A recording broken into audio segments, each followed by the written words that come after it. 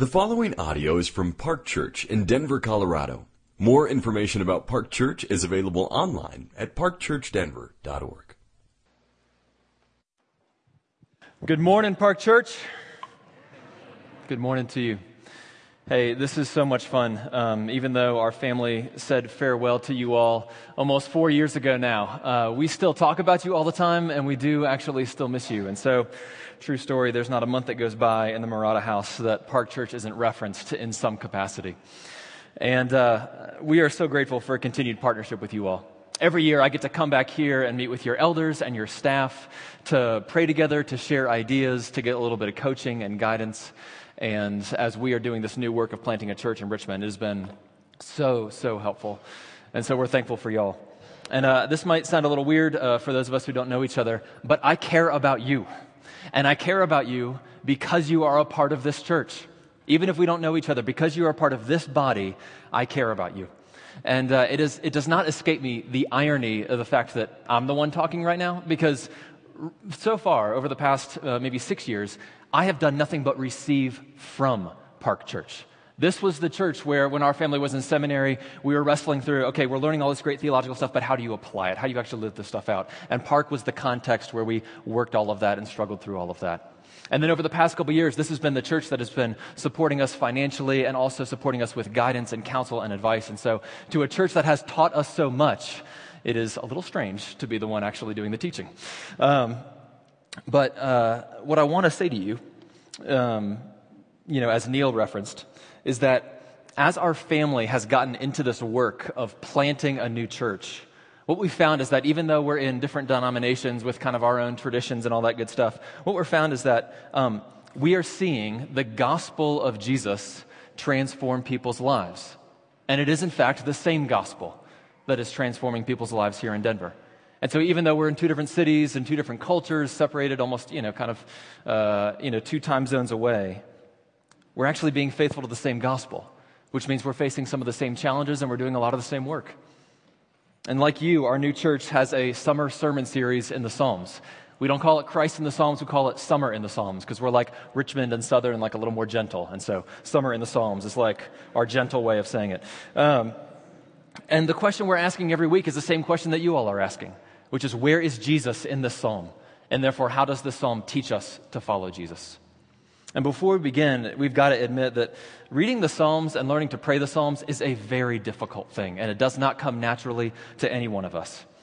The Psalms are poetic prayers written thousands of years ago in a different language, and so if you are the kind of person who, when you open your Bible to the Psalms and you're like, okay, I'm going to do this thing that our church is teaching us to do, I'm going to learn how to pray this thing, and then it feels a little clunky and it doesn't connect, and you're seeing all these metaphors that don't really make any sense to you and doesn't feel relevant to your life, and all of you are tempted to close the Bible and go like, this is not relevant to me right now. Just know that you are normal.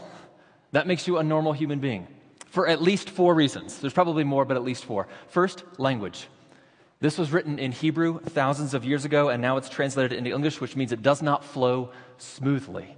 The grammar is a little off. It doesn't talk the way we talk. Second is poetry. Most of us, if you're anything like me, do not read poetry all that often. It is an unfamiliar genre to us. And more than that, we don't regard poetry as the highest form of artistic expression, the way the ancients did.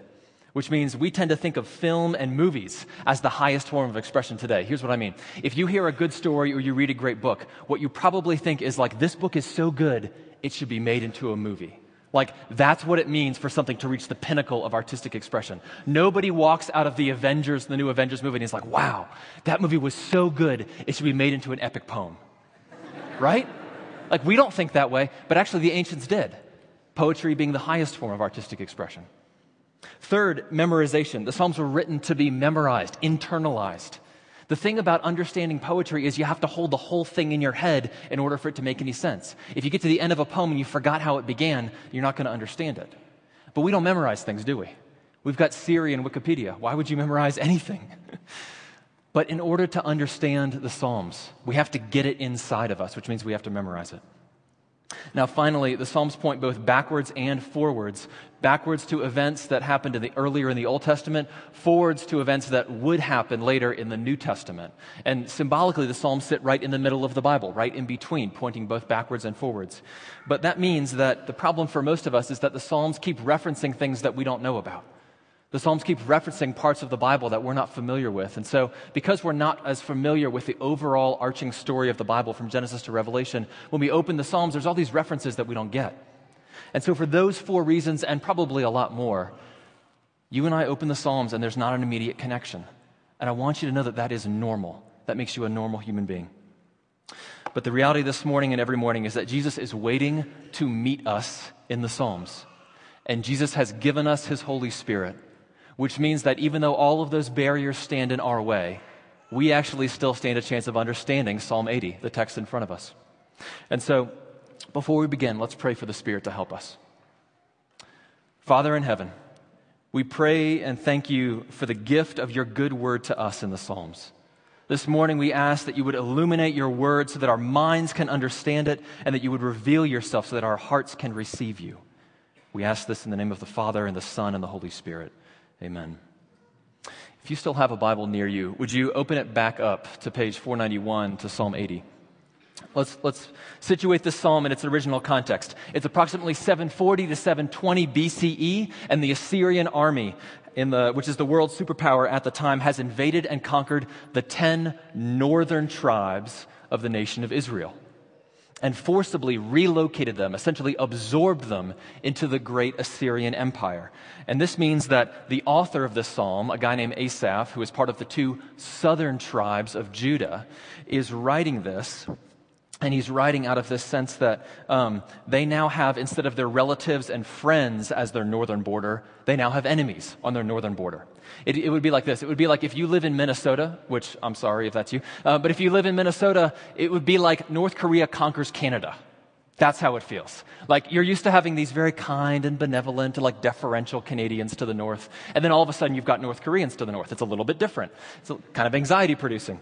And so Asaph writes this song as a corporate lament, which means that this is a song, and it really is a song, that all the people of Judah would have gotten together to sing as a way of processing and praying and grieving through what had just happened to their friends and neighbors and relatives and their fear of what might happen to them next. So this is a corporate response to crisis. And it really is a song. If you've got the text in front of you, look, it's got 3 verses, and it's got this chorus that repeats 3 times in verse 3, in verse 7, and verse 19. Now, I realize that lament might be yet another unfamiliar thing for us.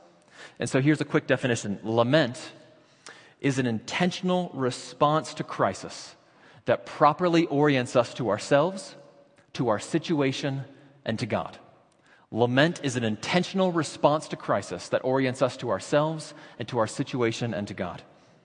And why is it important that you and I learn to lament through Psalm 80? Well, it's because you and I woke up to this morning, as we do most mornings, inundated with terrible news and threats every single day. And if you're anything like me, you're not sure how to respond. In the medical world, they talk about compassion fatigue, where you're so, surrounded by trauma that you just don't care anymore. You dull yourself to it and tune out. I think a lot of us today have crisis and grief fatigue, where at a deep level, most of us know that we probably should engage emotionally to the regular news feed that we wake up to every morning, but it's just so much that we don't want to, and so we dull ourselves to it. And what's more, I think we do the same thing at a personal level. Not only do we do it to the crises out there, but we also do it to the stuff that happens to us much even in our own homes. And so Psalm 80 teaches us to lament for our own inner hearts to change in the midst of an outer crisis by giving us 3 things. And if you're taking notes, these are going to be kind of 3 things to notice. First, by giving us recognition that we need God's help.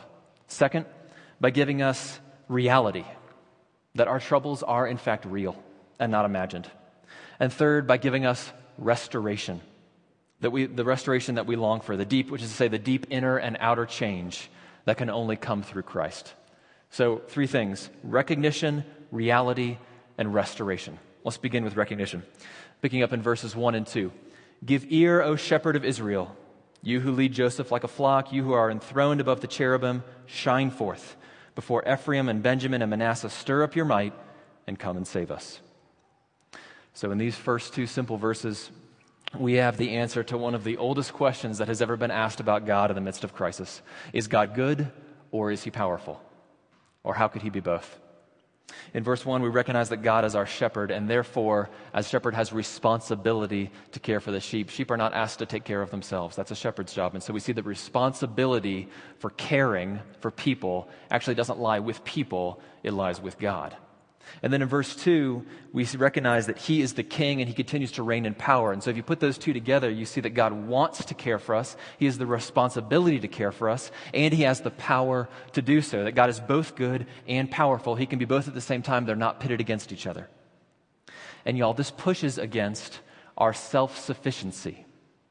Because our natural inclination in the midst of any crisis, large or small, at home or out there, is to fix it ourselves, right?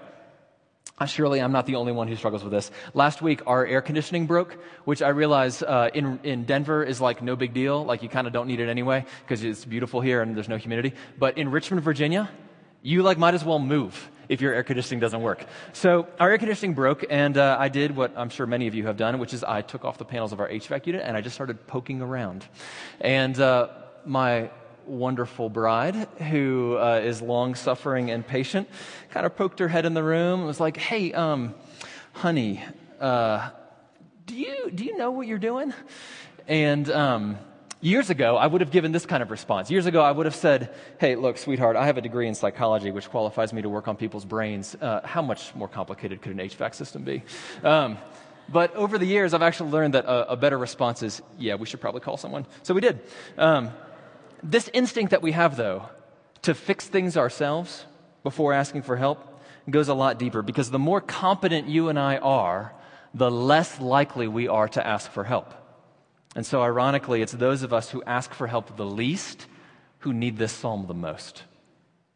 If you are smart, talented, and relatively successful in what you do, as I know many of you are, then self-sufficiency is always going to be a temptation for you. And when faced with crisis, whether at work or in your personal life, the thing that you're going to do if you're anything like me is to dig in your heels and insist that you've got this thing under control, that you can handle it. And the gift of verses 1 and 2 is this very gentle and yet very firm reminder and recognition that God is the one responsible for your well-being and not you, which is a gift. Friends, true prayer begins where self-sufficiency ends. True prayer begins where self-sufficiency ends. When you reach the point of being willing to ask for help, you are ready to authentically start praying. And until that point, you are not. If you think that you can somehow maintain this sense of competence and self-sufficiency and I got this because I'm a mature, competent, skilled, talented, successful person, and then I want to just add prayer to my life because some spirituality would be a good idea, you will miss the whole point of prayer. And you'll actually never be able to pray authentically from your heart, because true prayer begins where self-sufficiency ends. So as we're learning to lament for change in the midst of crisis, first we're properly oriented to ourselves, which is to recognize that we aren't self-sufficient and we need God to rescue us. Now, second, we need to be properly oriented towards our situation, which means we've got to face reality head on. Verses 4 through 6 say this. By the way, I'm going to skip verse 3 and save it for later to come back to. Verses 4 through 6 say, O Lord God of hosts, how long will you be angry with your people's prayers? You fed them with the bread of tears. You've given them tears to drink in full measure. You've made us an object of contention for our neighbors, and our enemies laugh amongst themselves. So what's the reality here? Reality number one is the reality of how we feel. The psalmist is saying, God, it feels like you are distant and you've abandoned me. And this teaches us, y'all, to be emotionally honest. It's not sinful to feel a feeling. I hope that you know that. It is not sinful to feel a feeling, but it is to let that feeling control you. And so emotional honesty is a necessary part of facing reality, admitting to God and to yourself how you actually feel. And the imagery here is powerful, isn't it? Bread of tears. Tears to drink in full measure, which is like saying tears by the gallon. This is pointing to the reality of what lament and grief feel like for us. It feels like all we have are our tears and nothing else. Now, reality number 2 is the reality of being a part, is that the reality is that being a part of God's people is actually humiliating for the most part, at least in a public sense. The reality is that there really are people who think that you are ridiculous for being here this morning. It's not imagined. Good news. It's not imagined. It's not in your head. There really are neighbors who think that you are absurd for being here. And the psalmist is putting these two things together. He's saying, God, it feels like you are distant, and also people are making fun of me for following you. And those two together are a formula for quitting. And I know that some of us walked in here this morning this close to being ready to throw in the towel on this whole gospel Jesus Christian thing. Because when you simultaneously feel that God is distant and he's not close to you, you open your Bible and read it and you feel like you get nothing out of it, you try to pray and you're just not connecting, you try to worship here and for whatever reason it's just not working, you feel like God is distant, and then in combination with that, your neighbors and your coworkers and maybe even your family members are giving you a hard time for this, that is a recipe for quitting. And I want to recognize that some of us walked in here this morning about that close to it. And so, to those of you who feel that way, I want you to listen to how the psalmist responds to that. Look with me at verses 8 through 13. You brought a vine out of Egypt. You drove the nations and planted it. You cleared the ground for it. It took deep root and filled the land. This is agricultural imagery. This is a metaphor. The mountains were covered with its shade, the mighty cedars with its branches. It sent out its branches to the seas, and its shoots to the river. Why then have you broken down its walls, so that all who pass along the way pluck its fruit? The boar from the forest ravages it, and all that move in the field feed on it. So, in the midst of feeling like quitting, the author begins to recount the history of Israel. He's remembering all that God has already done for them. He's remembering that God has already freed them from slavery in Egypt, that God planted Israel in this promised land, that this nation grew and flourished under the leadership of King David and King Solomon, their golden age of the nation of Israel. But now it's recognizing that it feels like things are in a current state of decline, that there's a narrative here that things used to be great, but they're not anymore. And so the third reality is the reality that God has worked in amazing ways in the past, but that it feels like he has stopped working. It's the story that things aren't as good now as they used to be. And you and I hear this narrative of decline in all sorts of ways. We hear this everywhere. We hear it in our political discourse.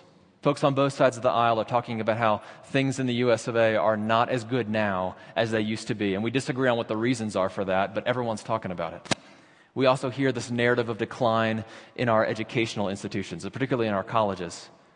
There's like my Facebook feed is full of articles about how universities are not educating people the way they used to. We hear this narrative of decline in our families. Marriages are falling apart faster than ever before. It feels like many parents are turning over parenting to like technology and iPads rather than actually doing the work themselves. And so we feel this and we hear this narrative of decline all over. And I think we hear this and feel this most especially if you've ever been the kind of person who's felt like, you know, in an earlier phase of life, I felt like God was really close. I was close with God. I felt like I was reading my Bible and actually connecting with him. I actually felt like I was living life with God, but it has not felt that way for years. And so it feels like things were really good back then, but they're not so now. It feels like God was working in my life, but he's not anymore. And these verses force us to face the reality of that feeling head on and to talk about it. Facing reality keeps us, y'all, from self-deception. In the face of bad news, most of us tend to avoid or distract. Here's how this works. In the face of bad news, like say you get fired from your job, most of us would tend to spin that and to kind of go with something like, I was planning on quitting anyway. This actually saves me the trouble, it saves me a hard conversation. Or if you've ever been dumped, as I have, then you just kind of go, we just weren't connecting anyway. I was going to have to break it off, and I'm so glad that she did. Right? It's actually avoiding reality. It's actually avoiding talking about the pain that has happened there. It avoids facing head on the reality of how much the current moment hurts. And so these verses teach us to actually turn and to face reality head on. And I think sometimes Christians struggle with this more than anybody else.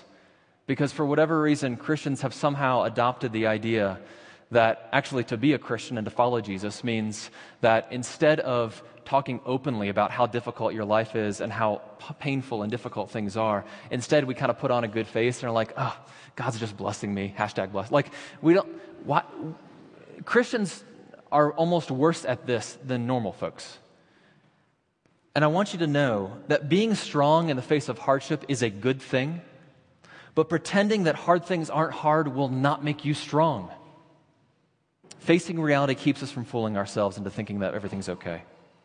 So, as we're learning to lament for change in the midst of crisis, we're first properly oriented to ourselves, which is to recognize that we aren't self-sufficient and that we need God to help us. Second, it's properly oriented towards our situation, which means that we must face reality head on, seeing all of our emotions and our own embarrassment and our own decline for what they are, that our problems require a real response from God. Now, if you're still with me, turn and let's look at restoration, picking up in verse 14. Turn again, O God of hosts. Look down from heaven and see, have regard for this vine, the stock that your right hand has planted, and for the son whom you've made strong for yourself. They've burned it with fire, they've cut it down, may they perish at the rebuke of your face. But let your hand be on the man of your right hand, the Son of Man, whom you've made strong for yourself. Then we will not turn back from you. Give us life, and we will call upon your name. Friends, this is the theme of the entire psalm. Restore us, which is why this song has a chorus. Restore us, O God. Let your face shine on us that we may be saved. This chorus is the key that unlocks the meaning of this psalm for us. When you and I hear the word restore, we may think of, restoration hardware and how we want our houses to look and 100-year-old reclaimed barn wood and how you can sand it down and put a nice wax finish on it. And that's what we think of when we think of restoration, this like changing of the exterior. But the meaning of this word is actually much deeper than that. A closer meaning of the word restore would be turn us, change us, convert us, transform us, make us something that we are not. That's what restore means. Asaph and the tribes of Judah are saying, in the midst of threatening crisis, they're saying, God, we recognize that we've turned away from you. We're seeking to be self-sufficient instead of seeking your help. We've been fooling ourselves and saying that everything's okay when it's actually not. And the heart of the problem actually lies within our own hearts, that sin is actually at the heart of our problem here. There's an old legend that may or may not be true that the New York Times once sent out a question to authors and journalists all over the world, soliciting their response to one simple question, which is, what is wrong with the world? Like, what is wrong with all of the crises that we are facing? And there was one author named G.K. Chesterton who famously replied, Dear sir, I am. Yours truly. And the point, of course, is that identifying the need for our circumstances to change is not actually enough. That in this psalm, the author is using the vine as a metaphor for the people of God. And in fact, that he's praying that God would change the vine means he's recognizing that the vine, which is to say the people, have failed. That they actually need to change. There's need for outer change as well. We don't want to put these two things against each other. Christians are not people who value spiritual things over physical things. I hope you know that.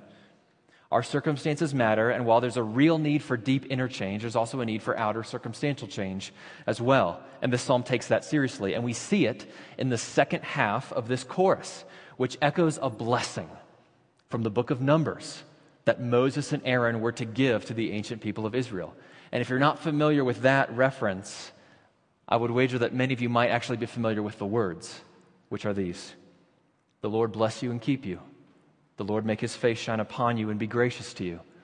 The Lord lift up his countenance upon you and give you peace.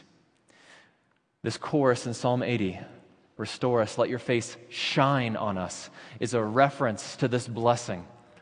It's the psalmist saying, God, you promised us this blessing and we are not feeling it. We are not experiencing it. So would you come and would you change us so that we can receive it? And so we might summarize the entire psalm with this chorus, change us, God, so that we can receive your blessing and be saved. And so we want to end by asking, how is that change going to take place for us? If that is the case, if that change actually needs to happen, how is that change going to happen for us? How are we going to stop being self-sufficient, stop and recognize our need for God? How are we going to stop fooling ourselves and telling ourselves that everything is okay when it's not? How are we going to change? We actually heard the answer earlier in our confession in this service. Jesus says in John 15, verse 5, I am the true vine. You know, when Jesus says that, he didn't pick a cute agricultural reference where we kind of go, oh, that's neat. Like, Jesus is the vine, we're the branches. That makes sense because we're connected.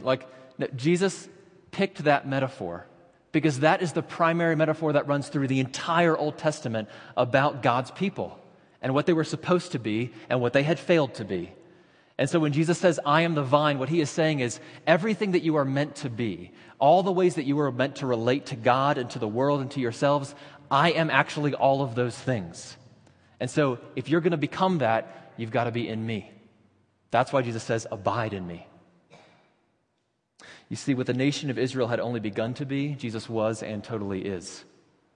Think about this. Like the vine, Jesus was brought out of Egypt, representing the way he would lead us out of slavery to self-sufficiency and self-deception. Like the vine, Jesus grew up strong. Isaiah 53 uses the same metaphor. It talks about Jesus growing up like a young plant, representing the way that we are to grow up in our faith. Like the vine, Jesus was broken and ravaged when he was whipped and crucified, representing the punishment that comes from rejecting God, from turning away from him. Like the vine, Jesus perished, and on the cross he received what verse 16 in the psalm calls the rebuke of God's face. And we see this when Jesus on the cross cries out, my God, why have you forsaken me? What Jesus is experiencing is God's face not shining on him because he has taken our sin upon him. And like verse 17, Jesus is the Son of Man who sits at God's right hand. And so, friends, apart from Jesus, Psalm 80 is just good advice that you and I can't follow. Apart from Jesus, Psalm 80 calls you and me to leave our self-sufficiency and our self-deception behind so that we can face reality and trust in God to actually take care of us. But apart from Jesus, we can't actually change to become those kind of people. And so it is only because Jesus fulfills everything that is described here that you and I can actually change. That's how it becomes good news for us. So here's how it works. If we put our faith in Jesus, if we unite ourselves to him in faith and in baptism, then we will become not a failed vine, but a faithful vine. As Jesus was not self-sufficient, but entirely dependent on God the Father, so we will become as well if we are in him. As Jesus did not deceive himself and avoid the pain of this world, but rather Jesus, more so than any other human being, actually faced and entered into the pain of the world, so we will as well if we are in him. And so through Jesus, we will begin to change. We will turn and we will be restored to God, which means that we will then be able to receive the blessing of his face shining on us, which is our salvation. Psalm 80 teaches us to lament for our heart to change in the midst of crisis by giving us these three things: the recognition that we need God's help, the reality that our circumstances and this pain is real, and then the restoration that we long for. Now, if you and I do this, if we actually put our faith in Christ and if we actually are united with him and we begin to try to live out this change, here's what I think it will start to look like. First, we'll become the kind of people who are increasingly dependent on God for help, as opposed to the natural way of things, which is to increasingly become self-sufficient. And this is especially true for a room like this filled with smart, competent, successful people. Rather than our lives and our trajectory increasingly being one of, I've got this more together with every passing year. Like, my life is more neat and tidy this year than it was last year because I'm working harder and I'm more competent than I used to be. Instead, this is the shape of our lives. We'll become more dependent on God as time goes on. This year, I'm more dependent on God than I was last year, which means I am less self-sufficient. We'll also become people who can speak vulnerably about how we feel and how difficult life is without fooling ourselves and without trying to fool other people. Because through Jesus, we'll have learned how to be properly oriented emotionally towards ourselves and towards the world without idolizing our emotions, right? Becoming a victim on one side, and without shutting down our emotions, becoming robots on the other side. We don't want to be victims or robots. We want to be compassionate and resilient. Compassionate in that we are sensitive to our own emotions and the emotions of others, resilient in that they do not control us.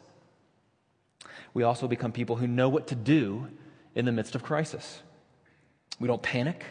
We don't distract or avoid, but rather we are the kind of people who enter into crisis with a heart of lament. Y'all, in just a moment, we're going to come forward to take communion. And if you've been a part of Park Church for any length of time, then you'll know that this is a moment in the service where we walk forward with empty hands, bringing nothing, so that we can receive everything from Jesus. This is where Jesus feeds us with himself. There's an image in verse 5 where there's the bread of tears and tears to drink in full measure. And I want you to think this morning about how each one of us has walked into this room carrying our own griefs, our own pain, which means that when we come forward for communion, we come forward carrying all of that pain with us, all of those tears. And we come to exchange them for a different kind of bread, which is the body of Jesus, and a different kind of drink, which is the blood of Jesus shed for us. And so as you come forward for communion, this is your opportunity to actually carry your grief forward and be met by Jesus himself so that he can heal you. And in that moment, you are then able to receive the blessing that God has for you. And so if you are ready to receive that blessing, then would you open your hands and through Jesus receive God's blessing to you. The Lord bless you and keep you. The Lord make his face to shine upon you and be gracious to you. The Lord lift up his countenance upon you and give you peace. Amen.